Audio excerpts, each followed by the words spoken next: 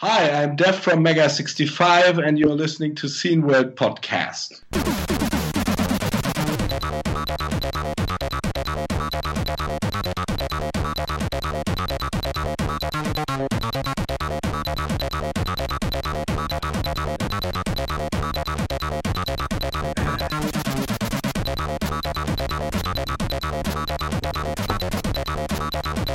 Hey, it's the Scene World Podcast.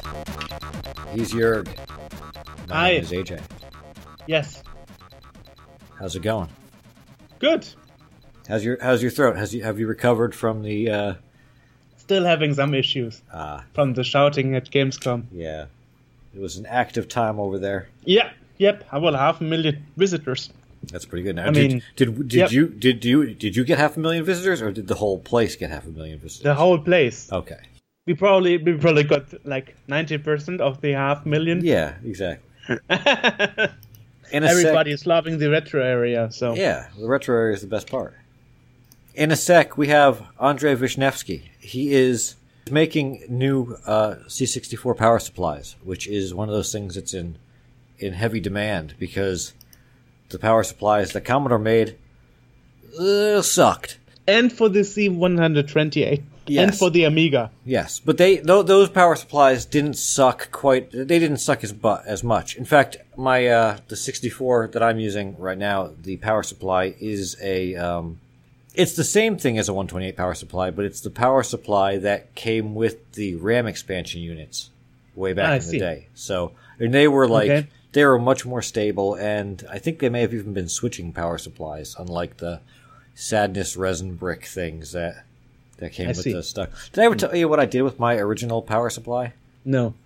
My original C64, which was from 86 or whatever, had that little brick that was full of resin and had kind of fins on it, but they didn't do anything because they were made of plastic.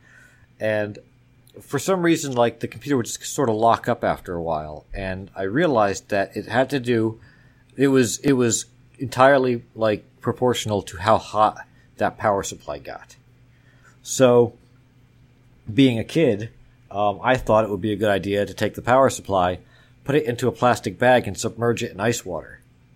Which actually worked. It worked for like a good year until I could get a replacement power supply. Oh, okay. Because it was I guess it was overheating and the voltage was going wonky or something. I don't know if it was dropping or going too high. But putting it into the ice water... If it was going too high, it would have been toast now. Yeah, so I guess it wasn't doing that. But that ended up working for a while until I got a replacement. Here in Germany, the power supplies from the bread bin model, the first model, we called elephant toe. Okay. Because of the shape. Oh, is that they were kind of like sloped a little bit? Yes. Oh, okay, yeah, I've seen those. Yeah, were they all full of resin too? What's resin actually? Resin, it's like glue. It's like this is real hard stuff. Not that I remember. Oh, what they would do, and there's videos on YouTube. You can find web pages about this. I know at least in the U.S. and lots of Europe as well. They would take the power supplies, they'd put the board and all the the components in the board in the case, and then they would just fill the case with this hard plastic glue stuff. Okay. This resin and it was, I guess, to both seal it and prevent tampering and to act as kind of a heat sink, I guess, though I don't know how effective that is. So it makes him impossible to fix because you open up the power supply and it's just two wires going into a brick. They're like a solid, dry glue brick. You can't, you can chisel away stuff maybe, but it's awful. The 128 power supplies and the Amiga power supplies did not have that. In fact, I think the Amiga power supplies even had vents to allow for air to get out. Okay. I've got one right over there. But actually, he said they will go bad too, eventually. Well, eventually anything will go bad, but they're much less likely to go bad than... And they put out, they put out a higher range of voltages because, the 128 had to handle all the extra chips. And I know. The one that I've got for the 64 it was made for the RAM expansion, so it's got the ability to handle that extra load. So it might not be putting out the optimal amount, but it's still putting out plenty to handle what I've got plugged into it.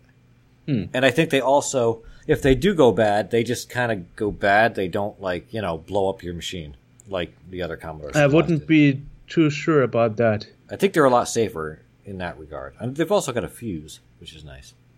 Anyway, I'm glad he agreed to the interview. Yes. And we talk about power supplies. Yes. Hey. Yeah. Before we do that, that'll be in just a minute. Don't have too much to cover this time, I don't think, because I don't think anything has happened, really. Well, one thing start with it, I would say. Well, one thing I did see, we mentioned last podcast, I brought up the Mega 65 again because it's awesome and I like it. Yep. And I was saying that they were still plugging along, getting there slowly but slowly. Yeah. And then, 2 days ago, Paul Gardner-Stephen, who we talked to, posted on Facebook that the new keyboards and keycaps have come in, and holy God, they're pretty.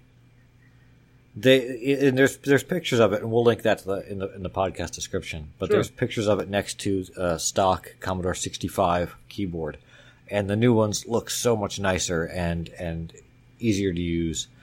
And they did this thing with the shift and caps lock keys, where, like the Amiga keys, have just a little hole with an LED behind it. Mm-hmm. And they sort of did the same thing with this, where there's a notch cut out of the key with a little... Just like the SX64 that worked the same way. Yeah, the SX64 was just like the Amigas. Yeah, this one has a little notch cut out in the bottom of the key to allow that light to get through. And they just look beautiful. So, and we discussed this caps lock topic with Lau Prex, who actually shipped the keyboards. Yes, and I'm having one in the post waiting for me. Awesome. Now I just need the keycaps. Gonna do a review video on that? I'm not very good at review videos. Who cares?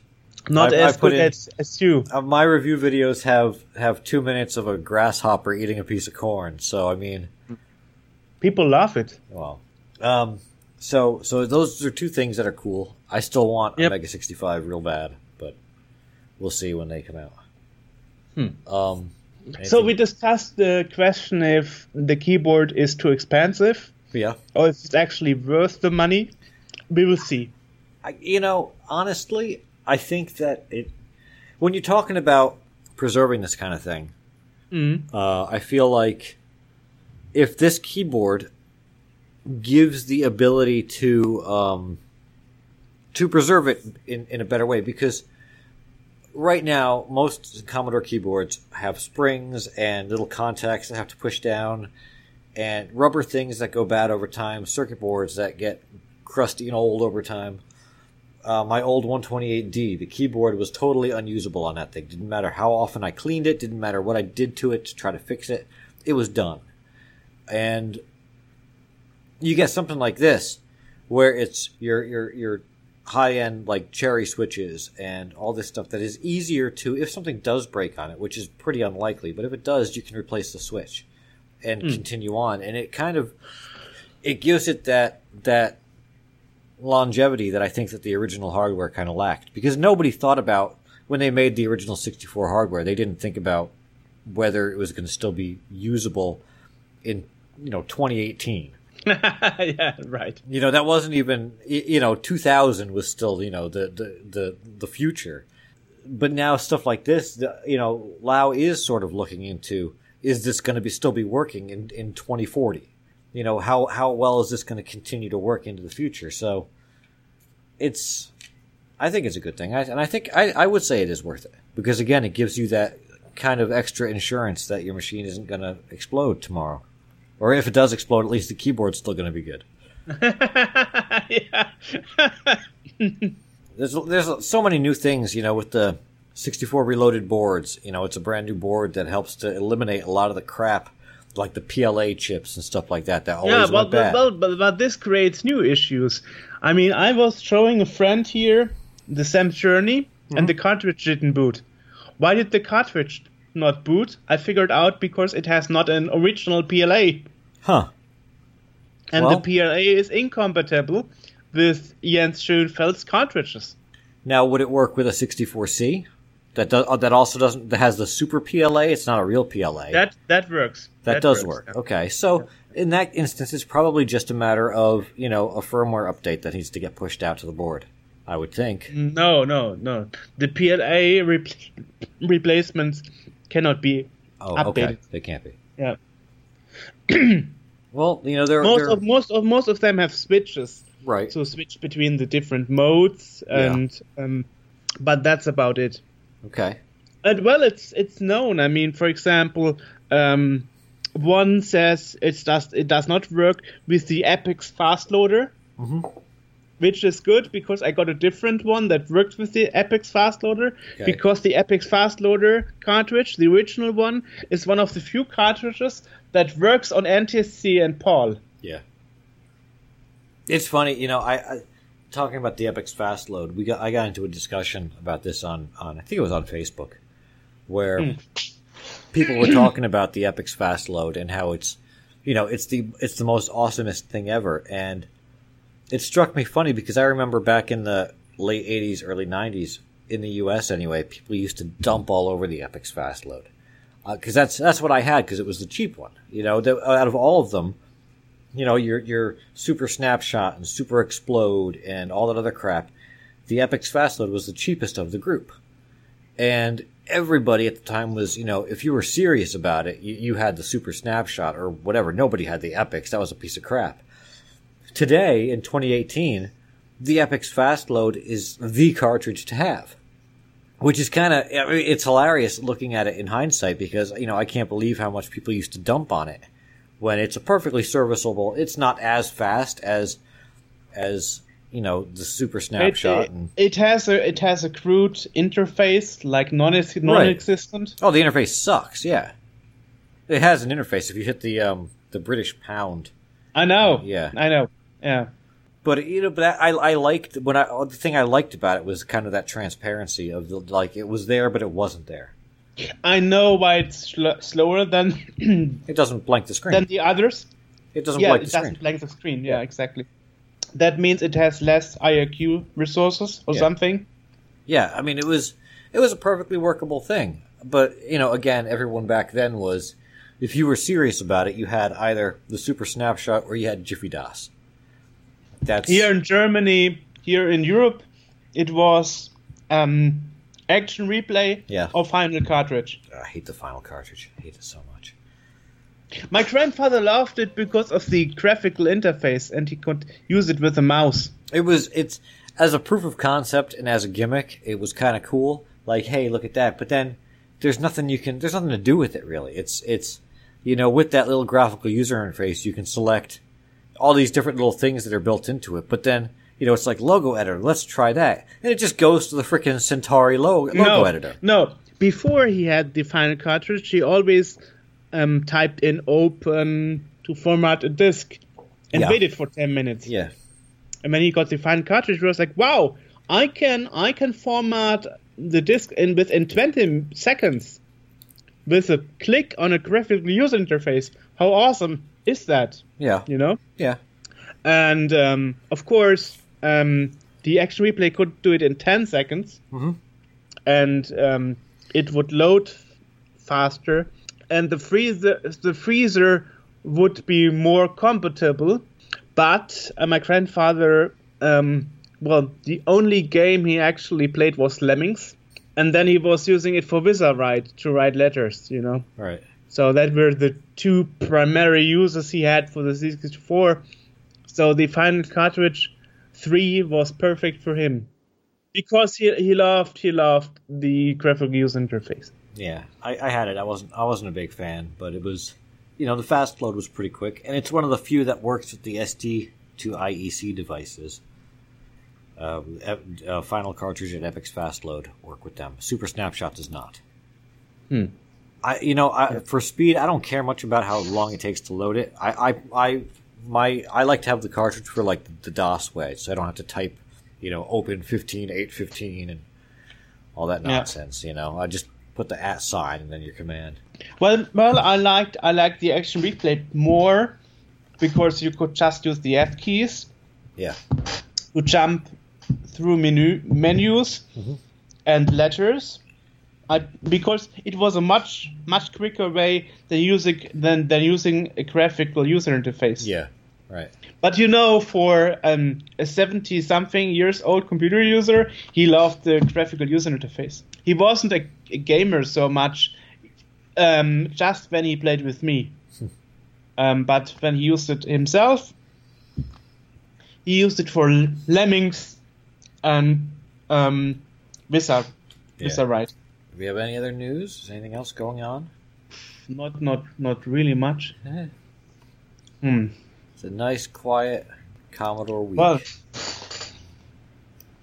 everybody was concentrating on Gamescom, seriously. And trying to squeeze whatever little bit of summer is left before it gets cold, and then everyone comes inside and starts doing things again. Well, we have 31 degrees here in Germany today. I can't complain. Yeah. Anyway, so I guess that's about what we got for this one. So Andre is waiting right there to talk about some power supplies. So yeah, let's go hang out with him. Get the power to you. Yes. Okay, let's start. What do you want to know? I was a bit surprised with your invitation, because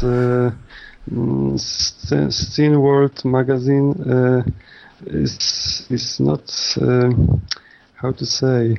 I'm making the PSU, so it's not very related with things you are talking about in your magazine. Well, I think it is in a way, because recently we spoke to Lau Prex, for example, who is working on the C64 keyboard. Yes, I saw this. Yeah. And Peter Reichenbach, who is working on a C128 remastered.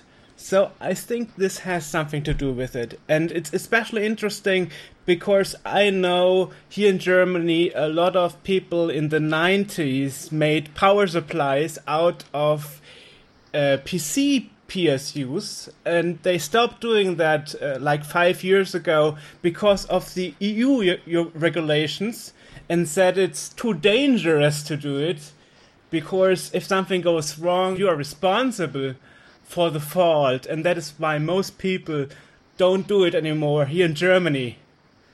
So I was very happy to see somebody in Poland, even with a CE sign, is doing power supplies and not something somebody would build at home, but really professional, with a manual and with a proper casing. So that is why I wanted to talk to you, because it's something special.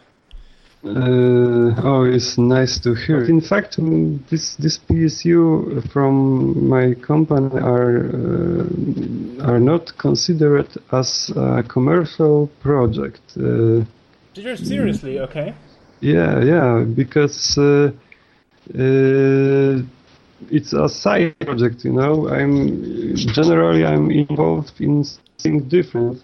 In business, in life, and this was something like a hobby project, a side project of my work, and perhaps it looks like it's released for the money or a business, but in fact it's not. It's like a side project of my company.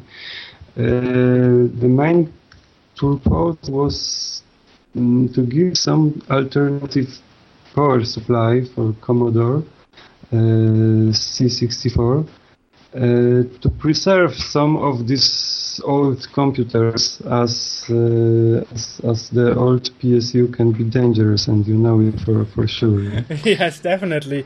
Yeah. And you know how things are in the C64 community. When somebody starts something new, rumors are spreading and people are doubting it. It's like the C64 Mini. When it started like 2 years ago from the Indiegogo campaign, people were like, maybe this is fake, maybe they are just taking the money and not releasing anything. People are really very, doubtful when a new project is starting. I think it is because in the past there was a lot of promise for the C64 hardware community, and a lot of people never released, you know. So yeah, but I think that is why people are skeptical from the first place. Yeah, they are skeptical, and you know, the community, I mean the retro computing community, not in general, not only the Commodore 64,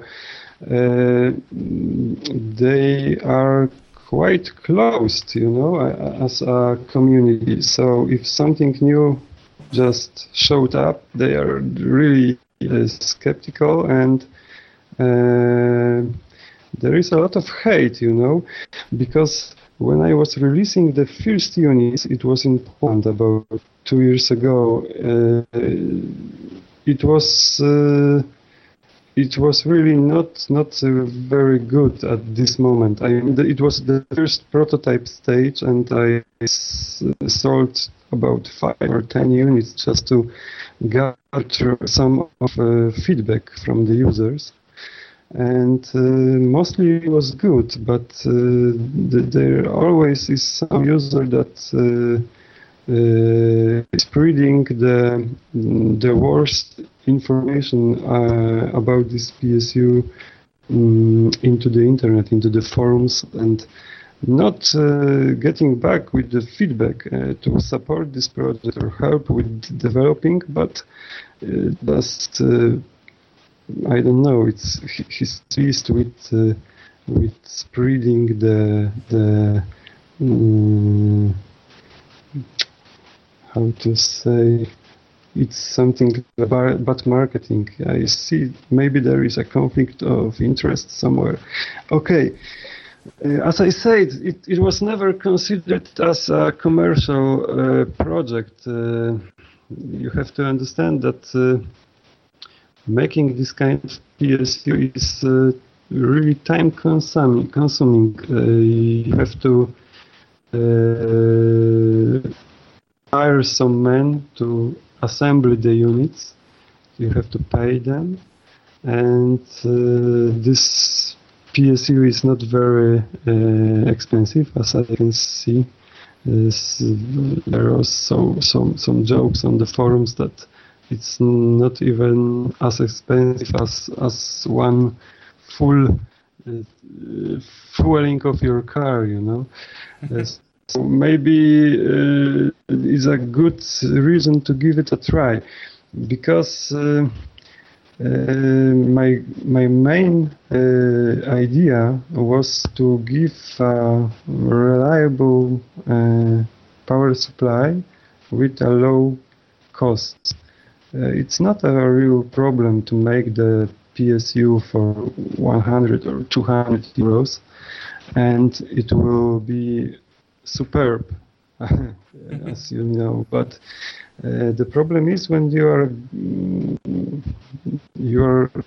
have to set your limit about 40 euros and take some profit from this to pay your employees and taxes.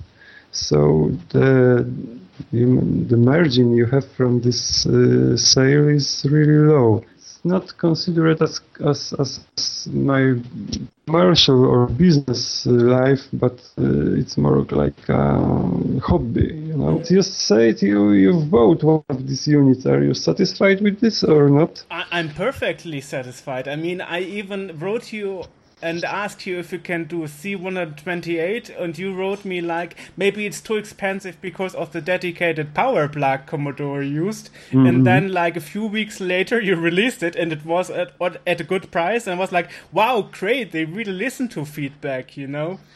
Yeah, but this kind of feedback is very constructive. I can, you know, it's a pleasure to hear some kind of constructive feedback, but most of the feedback I got is positive, but the people left just giving positive feedback, but they are not explaining it. giving no information. If I get some information, it's usually connected with negative feedback. It's really rare. As you can see, the feedback on eBay, it's 99% more than 99% positive. But if something interesting is happening with the feedback, it's always related with negative feedback. So this feedback from you is very constructive and positive, and this kind of it can really move the things forward. There is this American guy that also does power supplies, and he started releasing the 220 volts one for the C128. It's not bad. It cost like 110 euros with the German VAT I had to pay on top of it. But it looks like homemade. It doesn't look like a professional power supply. And if I have the choice between a professional-looking power supply with a CE sign and something that looks like homemade, I would rather go with the professional one, and that's the thing. You mean the Ray Carson's PSU from USA or something different? Yes. Ray exactly. Carson. Yeah, yes. But you know him. Yeah, I think you should know him as a guru of I know who he is. 64 repairs. Yeah. Yes. And his power supplies are good, but they looks like homemade, but for sure they are protected and will never harm your Commodore. But it's expensive, especially when you are trying to buy and get one of these to Europe, exactly, because the VAT is coming on top of it. And sometimes you have the problem that custom is controlling the parcel and saying there's no CE sign on it, so you have to return it to sender. Sometimes that's a problem. But Ray Carlson, he's selling it over fulfillment by eBay, and then eBay is making all the custom stuff, though they are not checking you personally. But the problem is the parcel service is really rough with the parcels, and when the power supply arrived, the metal had a big dent in it from the shipping company. Unfortunately, it worked, but you can see it has been beaten up by the parcel shipping company. Unfortunately, Yeah, and the second thing, the USA AC voltage is different. I don't know if this PSU were tested with European voltages or not. Probably they are universal, yeah? No, he is releasing a separate version for America and separate version for Europe. But the reason is when I plan to use them, let's say at Gamescom, at a big fair, or anywhere officially, I cannot come up with a homemade looking power supply, That's a bit of a problem, especially when insurance is asking you what is that and what it's worth. If you run a booth at Gamescom or any other fair that is professional, they will ask you what are you going to exhibit. Is this thing what you show secure? So I'd rather go with something that looks professional. We are talking about very old computer gear, yeah? So it's 30 maybe more years old right now. If you are using original power supply, it's not CE marked too. So yeah, so the Commodore computer itself is not CE marked too. So right now, if you are able or if you can make a test for CE certificates for the Commodore computer itself, it won't pass it. You know what I mean? So, I know. Yes. Fortunately, the rule says only devices from 95 or newer have to pass the CE certification. So older devices don't matter. Yes, but just to have a entire view on this problem, we are using very old computer gear, 35 years old, let's say, and we are using old PSUs, power supplies, that are not. Did you ever open the original power supply from Never. Commodore No, 64? I'm not a professional. Never. You have to take one of the broken ones and try to open it and see what's inside. You will be a bit shocked, I think. So right now we are taking the new power supplies and we are replacing the old one. The old one is made with a large transformer and it's taking the current or energy even if it's not in use, if just plugged into the main power. Yeah. So we are changing it for a new one. It should be considered, I think, as a part of a vintage computer systems. Let's say internal part, not the general purpose PSU. So you can take this PSU and connect to any other equipment. It's dedicated for computer only. So you said it's a hobby project. So how did that actually start? And how did you start with that retro hobby? Is it like with most people with playing video games? I'm 40 years old right now, so it was probably early 90s, because in Poland we were very delayed. We were behind Iron Curtain, because we have Russian influences. So Western world was 3 years ahead, especially in computers. So, as Commodore 64 was probably very popular in 80s in Germany, in Poland it was about 5 years later. So, in my case, it was about 90 or 91. I got my first C64 computer. It was a used one. We cannot afford for a new one, and it was hard to buy it in Poland. So I started with the games, of course, and it was maybe it's weird right now, but it was illegal games. I mean, we cannot afford to get legal software, and the law in Poland, the regulation in Poland, was very how to say, it was not prepared for the copyright for software. So everyone, including governmental or universities, governmental offices, or even big companies, were using illegal software these days.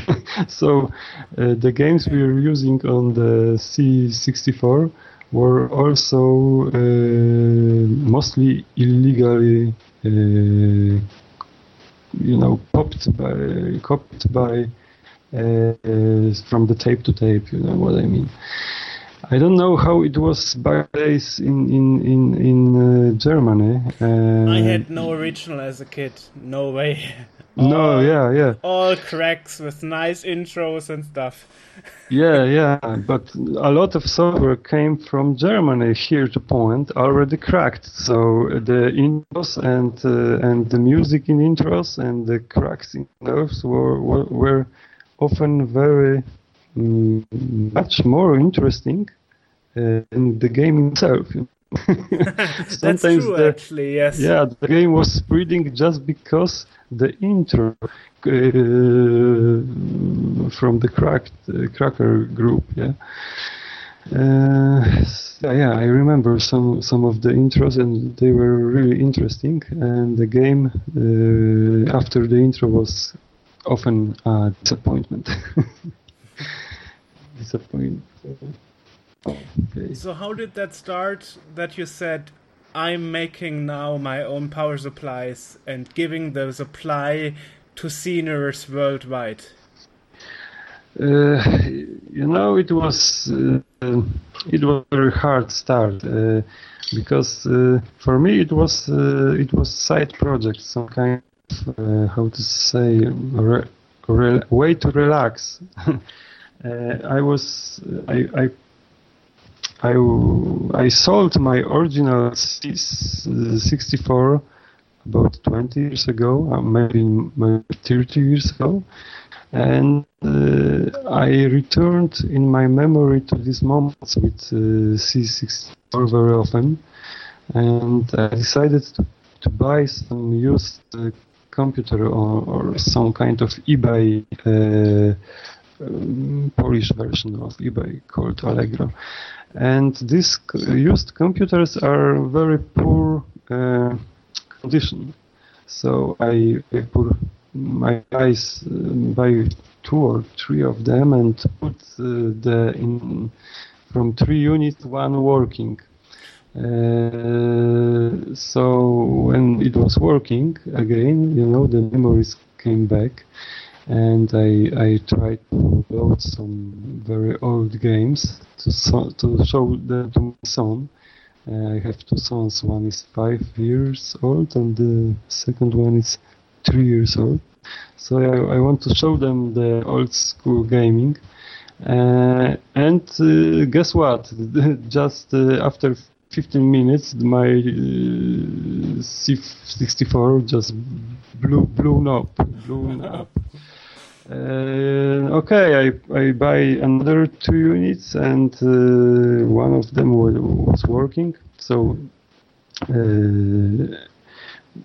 prepared my original 64, and it turns out that the RAM chips were bought. So I started to investigate what's really happened. And I'm electronic engineer. I have a master degree, so should be a cake for you to do that, because you are professional. It's not.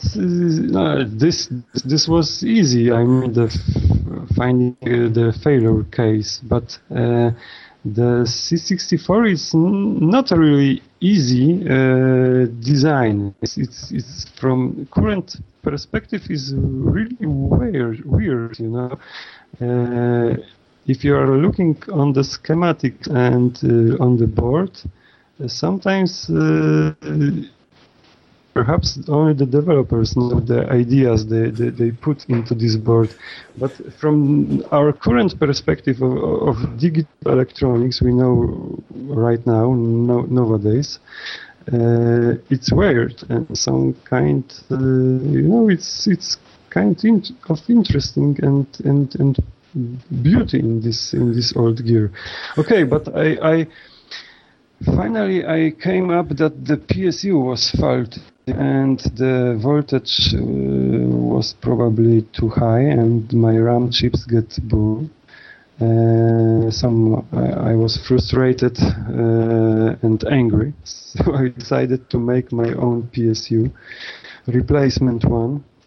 The strange thing it was that measured voltages from the original PSU was correct. They were nothing wrong with them. So I think this was a very short voltage spike. The high voltage spike on the 5 volts line that burns your chips, but you can measure it with multimeter or something like this. It's happened when old capacitors in the PSU are malfunctioning. But I decided to make a new PSU. First, I just buy a regular PSU and connect to my C64. But I realized that there is no replacement PSU on the market, so I thought that it will be maybe a good idea to make this kind of PSU and offer to other users to prevent them from this frustration I had with my own, in my own case. So I made 5 units and 5 or 10 and sell them in fact, not to earn to get any profit, but to get feedback. And the feedback was mixed. Some was very good, and the other was devastating. So I just listened to the feedback, and one by one start to make the things better. And right now we have 6th or 7th release of the PSU, I mean version, and which every next version I fix some issues we have according to feedback from the users. But right now the feedback is quite good, and the users are mostly happy. So I believe we are close to the final stage for this kind of PSU. I know there is some bad rumors about this PSU, but it's mostly about the very first units. They were sold only in Poland, and I agree it was not ready then. It was about 2 years ago, but now it's totally different. We are using the very good quality components. For example, the transformer units are made in Germany, so they are CE marked by manufacturer, German company. And switching mode power supply module we are using is also very good quality, a good well-known company, also certified by CE markings and some of other certificates. So this year right now it's quite good quality and should be durable and work as it should for a very long time. I've added some protection, additional protection to these units. I mean over voltage protection to prevent some kind of over voltage stages, but just in case, because they shouldn't happen with this architecture. But just in case, just in case, it's that. The trigger is set very low, I mean about 5.2 or 5.3 voltage. And if something more than this value will came from the PSU, it will be shut down. So for the computer, I mean the Commodore C64, it's safe. Well, I gave you the feedback that I really would like to have one for the 128, and your answer was that maybe it's impossible and maybe it's turning out to be too expensive. And then, as we said, a few weeks later you released it. And it's not too expensive. It's, I think, like 10 euros more than the other power supply I bought from you. That is a Z64 and 1541 combo unit.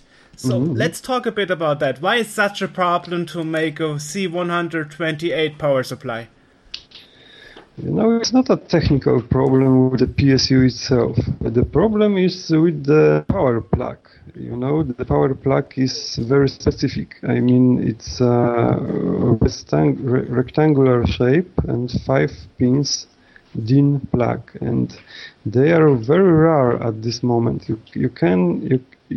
it's very hard to buy them. I have one source, but the plugs are expensive. And at the moment you gave me the feedback with the C128, I didn't have this source for these plugs. So that's why I said it will probably too expensive, because I was considering to make my own plugs. I mean, with the 3D printer, or to order some injection mold to make the connector by my own. But finally I found the source for these connectors, and it was possible to release the bigger PSU, stronger, for C128. This computer is not very common, not very popular, so I do it like a hobby. There's no profit from this model because I sold just a few units. It seems that C128 was really not very popular in Europe. Perhaps in Germany it was more popular, but in Poland it's really rare. I have my own unit here at my office to test the power supplies, but it was very hard to find the working unit here in Polish market. Do you have C128? Yes, I have two of them, and that is why I bought it. I bought one from eBay that was broken, and the power supply did a clicking sound when I was shaking it. And I was like, okay, you're not going to connect that. That sounds dangerous. So... that is why actually I was buying the power supply from you, because I got the one from my grandfather repaired, and I didn't want to instantly break it again by connecting a bad power supply. Are you using the CPM system or on this computer, or No, not really. Not really. This will be very interesting. Okay. Does it make a difference if you use the CPM? Does it make a difference for the power supply? No, not for a power supply. I'm just asking because it's interesting, This system was quite interesting, and it was unfortunately too slow. Too slow on the C128, and that is why it failed.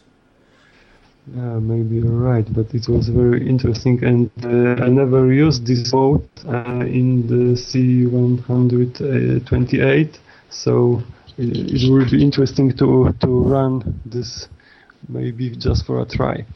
Okay, but never it's not did it either. But it's a good project for the future to take on. Yeah, maybe. For the power supply point of view, this is making no difference. So you can use it with CPM or regular C64 emulation, any mode you want. I mean, the C128 has a whole different set of other problems. For example, you barely get any monitor that can display the CPN mode in color. Most cables you get for LCD TVs are just black and white. So that's a whole different problem there. So not only are you missing a source for working power supplies that are secure, but also finding a 1084 monitor that you connect it with, because your TV will only show the CPM picture black and white. Yes. I'm using it in C128 mode and in C64 mode, and I'm connected to the LCD monitor with the cable. I don't know the cable type at the moment, but the picture is maybe it's just a cable type. It's weight of electronic and electric equipment. So this regulation is also very hard to obey. For example, I have for every pay a fee for every single unit I put on the market, so it will be best for me if users purchasing the new PSU will return his old PSU to me, and I will make a professional waste of this, but they never want to to do this, as they want to keep the original PSU for sure. Yeah. I don't know if you understand what I mean. Yes, of course. If you have the original PSUs that mostly kill device anyway, you can use the components of the old PSU and recycle them and reuse the materials from it, right? Yes, but in fact it's also how to say, this regulation, I mean, is not working, simply not working across the European Union. But we are talking about the politics or regulations right now, and this is not the subject of our interview. I mean, let's face it, where does many old electronic and even cars go to? To Africa. Yeah. If they recycle it afterwards, it stopped working totally. I doubt it, This recycling process in Africa is better than in Europe, I think, because they are really taking out every component and reusing it, or using this as it is. So instead of manufacturing new components or new power supplies, they are using the old ones, if they are good. Yeah. So it's good to have some common sense of reason. I don't know how to say. You have to think. I mean, not follow the rules without thinking. Yeah. Of course, yes. So I wonder, as you said, some feedback is good, some feedback is bad. Are there any future plans for your power supply project? Yes. First of all, I have to make this unit. There is few issues right now reported by users, so I have to fight these issues. Seriously? I mean, how much can you improve with power supply? I mean, it's working or it's not working, isn't it? It's not exactly like this, because there is several physical. How to say? For example, if your system is drawing very high currents, I mean 3 or 4 amps, and you are using the power cable that is almost 2 meters long, there is a voltage drop on the cable itself, and it's significant. It can be 0.1 or 0.2 volts. So perhaps in my next PSU release, I will move up the output voltage a little bit to compensate the voltage drop on cable, but it's a bit dangerous for the systems that are not equipped with the modern cartridges or SD card or something like this, because the voltage may be too high. So I have to make a good balance, or make a PSU that is giving the regulation for the users, so the user will decide how should be the voltage level at the PSU output, so it will be adjustable.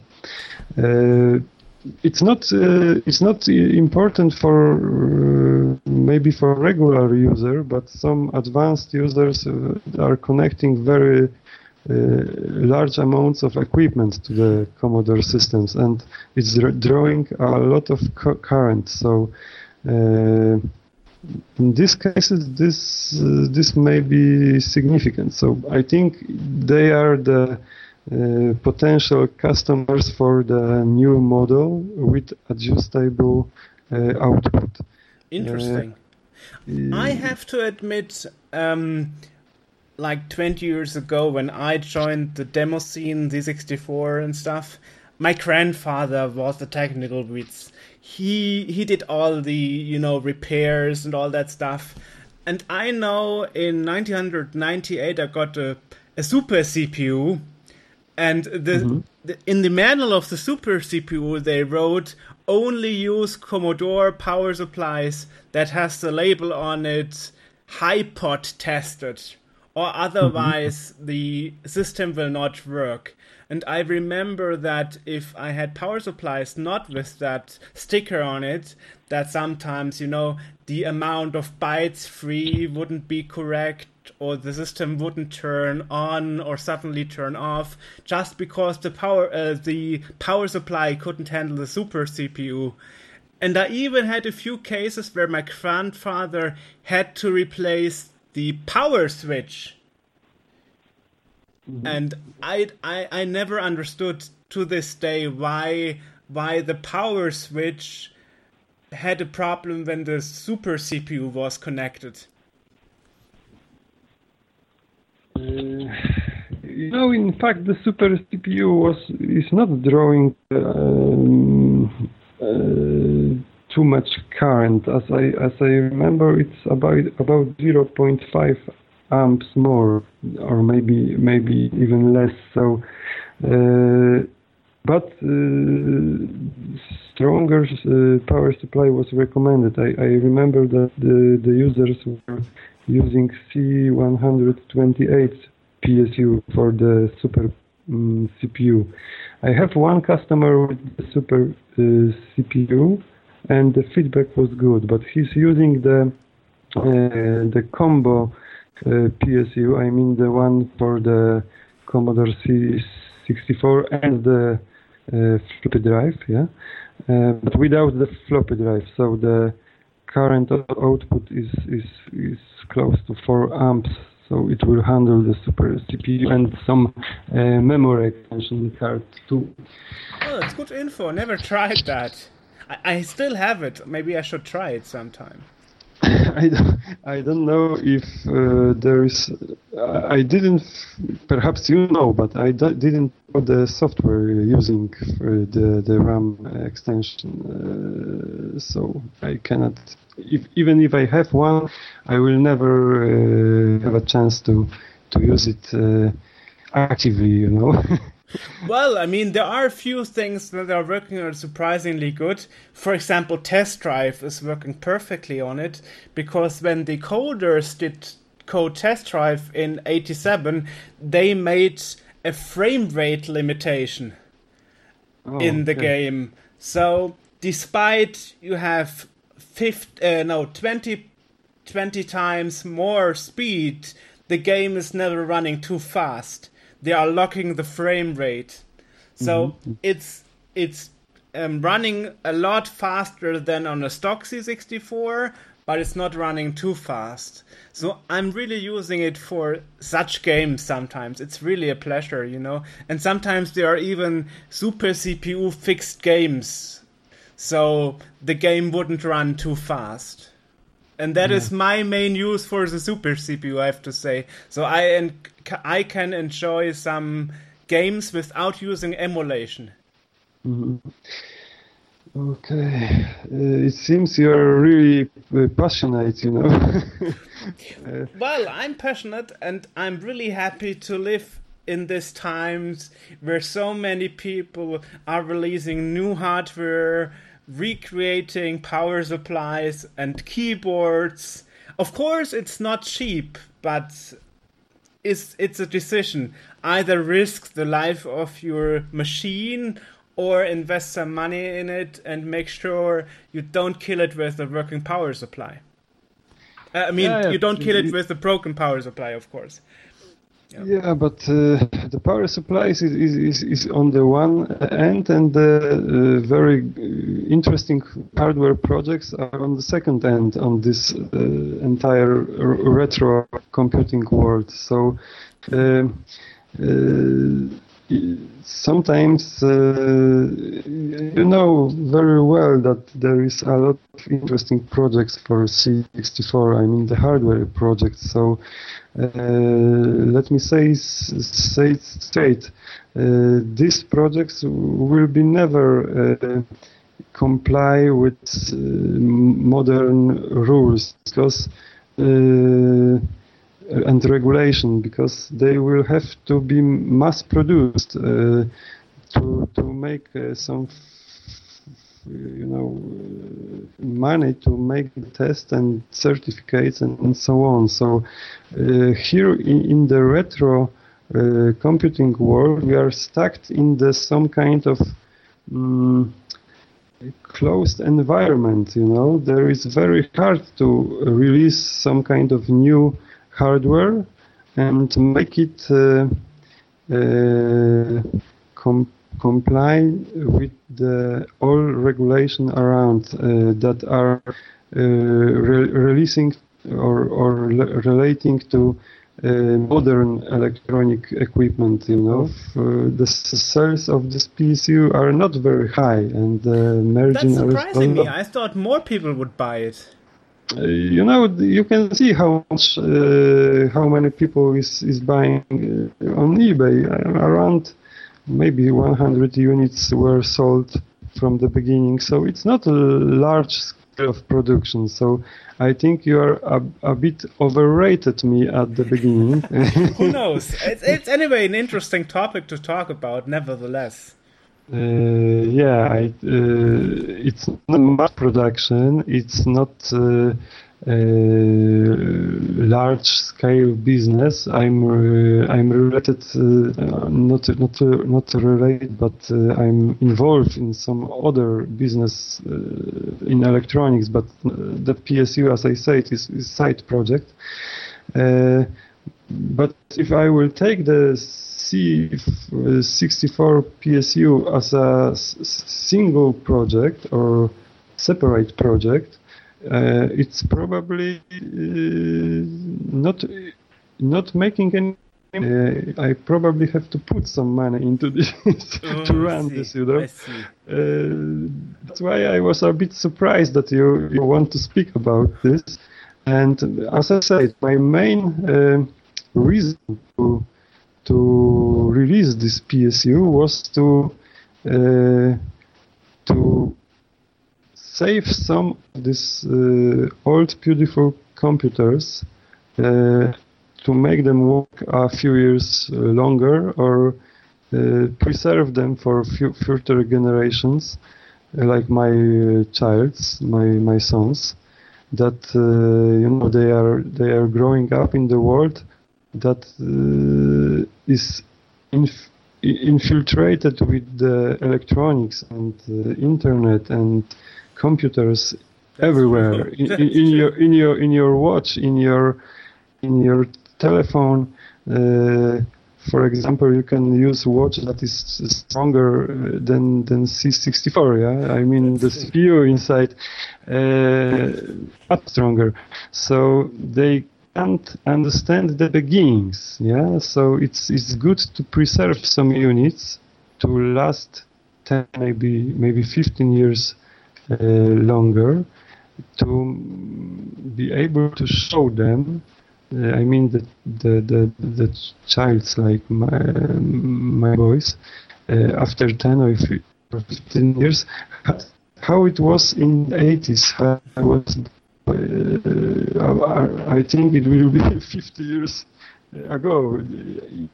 This moment. Yeah. So it's some kind of home museum, but there is a lot of some kind of sentiment in people growing up in the 80s, and they are reaching in their memory to the first computers and first coding experiences and gaming. So they are looking at the attics and the garages and the basements for the old computers, forgotten for 20 or 30 years, and they are trying to run it, and sometimes just burn with the smoke because of PSU or That's something true. like that. Yeah, so perhaps just for these people, it's better to change PSU before they will try, or if they want to play some more. Perhaps it's good to buy new PSU. But what can I say? It's not the perfect PSU. I mean, we can make it better, but it will be not at this price range. And one of my first,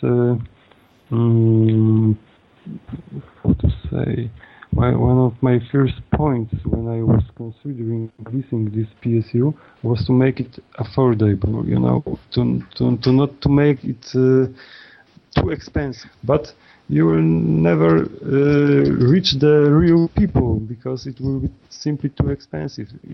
I think it will be better to buy few Commodore units and make them burn one after another. Yeah. Instead of paying 200 euros for PSU. It depends. I mean, we had the same topic with Lau Prex, who's working on the replacement Z64 keyboards, and one unit will probably cost about 120 euros. And we also had this question, will somebody ever invest so much money in a keyboard, But the thing is, it's probably depending on how much you harden on it. As I said, the C128 is from my grandfather. It was broken for 8 years because he died before he was able to repair it, and I just got it back a month ago repaired. So I don't care if I invest 60 or 70 euro just to make sure I don't break it again by connecting a bad power supply. It's family memory for me, and I want to archive that memory. And I'm sure there are a lot of people out there that would say, take my money, I don't care how much it costs, I just want to make sure I don't break it, Yeah, but I don't want to have a feeling that someone is paying too much for this. That's why you don't want to rip off people. Yeah, it's if you will open this PSU, I mean my PSU, you will Never see tried. the components. If you want, you can open. You will see the components. This is they are quite good quality. So the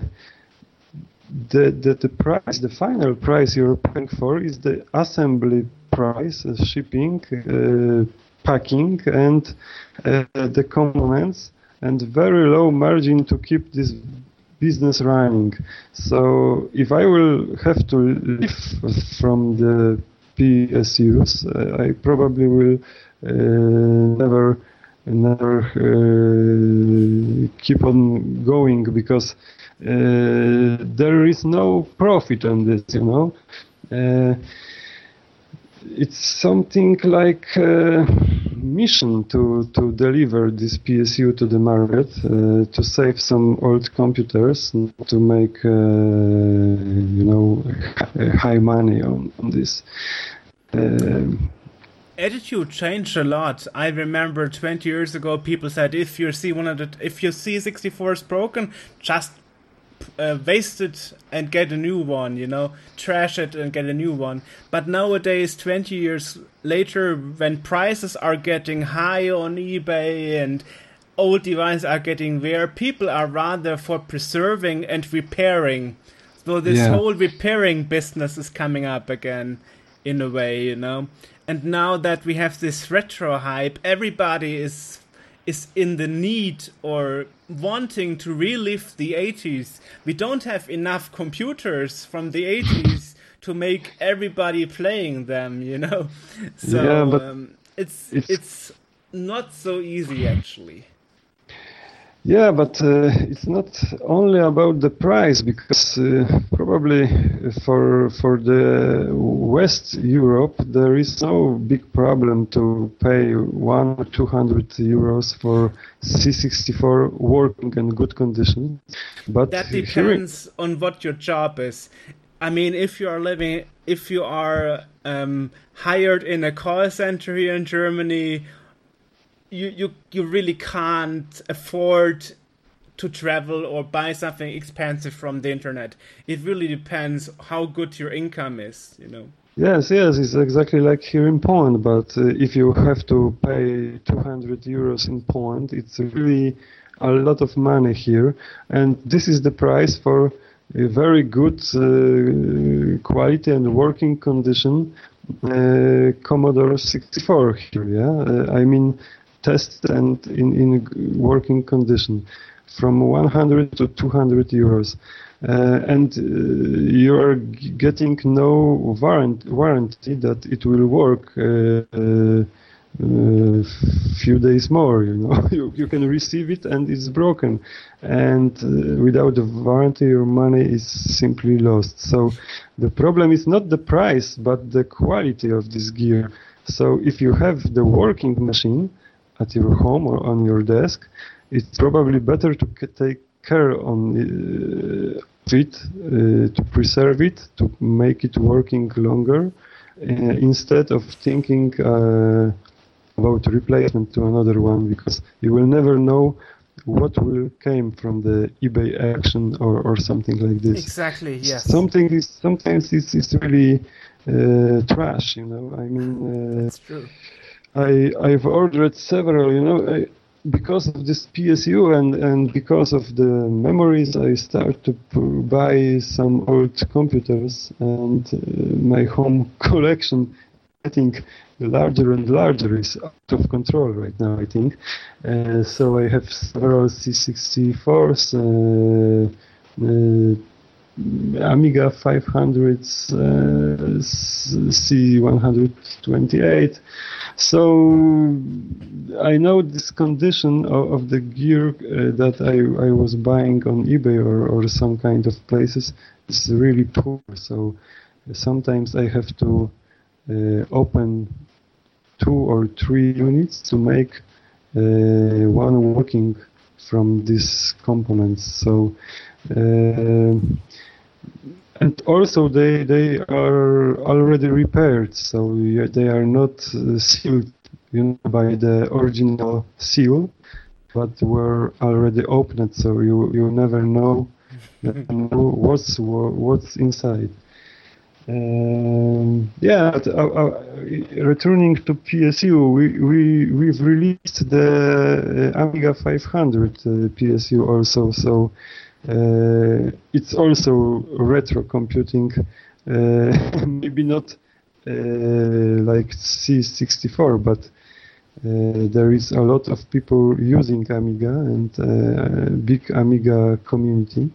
I don't know if you like this computer or not, or if you are. Of course, I like it. I never had it. I mean, we went from the C64 straight to the PC. Yeah, but here in Poland, the Amiga 500 was like a dream. If you had Commodore 64, you were dreaming about Amiga, but it was too expensive. So we simply can't afford, and even the diskettes were very expensive here in Poland. So the software copying were difficult, because in you know, I was really disappointed a few years ago when I get my first floppy drive for C64, because when I was young, and I was using my first C64. I was using the tape. The data set. data set and that regular, sets, I mean tapes, yeah? Yeah. And they were in turbo mode. I never knew the regular mode recorded tape these days, Oh, okay. I had no idea. Yeah. I never have a single game or any software recorded in regular standard mode. All were in turbo mode. I mean the ABC Turbo or something like this. And I was extremely disappointed when I got my first floppy drive for the C64. It was 2 or 3 years ago. Because it's slower than the turbo datasets, yeah. That's so true, yes. That's because of a design flaw in the operating system for the serial data transfer. They never fixed that. Yes, you can fix this by your own, but I was disappointed because when I was a child, I mean the teenager, I was considering this floppy drive like a holy grail, I want to have it, but it was too expensive, so I can't afford. But after 25 years, it's turned out that it was slower than the datasets that I was using. Of course, it has some advantages, but the speed is not one of them. So I had an interesting experience recently buying a floppy game on eBay. I got Last Ninja, a game that you probably know, right? Yes. It's a famous game from '87. Everybody loved it, and it's from System 3. And the thing is, they were British, and in UK, most people didn't want to buy the expensive floppy disk games. They just went for the much cheaper tape versions. Though the disc version of Last Ninja is poor crap, seriously, because they are using a fast loader that is constantly accessing the disk drive as you play the game. Mm-hmm. So it's a real floppy killer, because even the old 1541 that has the internal PSU inside, they would break after a few hours running non-stop. So I was really like, are they serious? And you cannot switch off the drive because then the fast loader routine in the floppy memory will be erased, and then you can't load the next level. So yes, the UK was really bad on some floppy disk releases. I was so shocked. I mean, how can they release a game like that, I mean, even in '87, you could buy the game and buy a second floppy because you will probably kill your first one that you have. Mm-hmm. But I have a different experience with the Last Ninja. I started with Last Ninja 2. Not the first, but the second version, And I saw this graphics and wow, I was really surprised. It was something new. I never seen something like this, and I want to play it, but I had no floppy drive. So the hackers here in Poland, probably in Germany too, they just cut this game into the levels, and each level was saved separately to the tape, and you were loading the single level, playing it, and after finishing this level you have to load another one from the tape. But of course, if you had some kind of weapons or something to carry from one level to another, you lose this, so you never can you can never finish this game, but you can play each level to see some climate or to taste it, without floppy disks. So the Last Ninja is the game probably everyone remember. I just remember the first release on floppy disk because it was poor crap. Just because they never cared about using a loader that is really useful. I guess that is why it's so expensive nowadays to get it on floppy disk, because nobody bought it back in the 80s in UK because people were too cheap. Like, why should I invest £20 for a disc version if I can get the tape version for 10, you know? Yeah. So you are buying these old original games. You like to do it classic way. I'm a collector. Yes.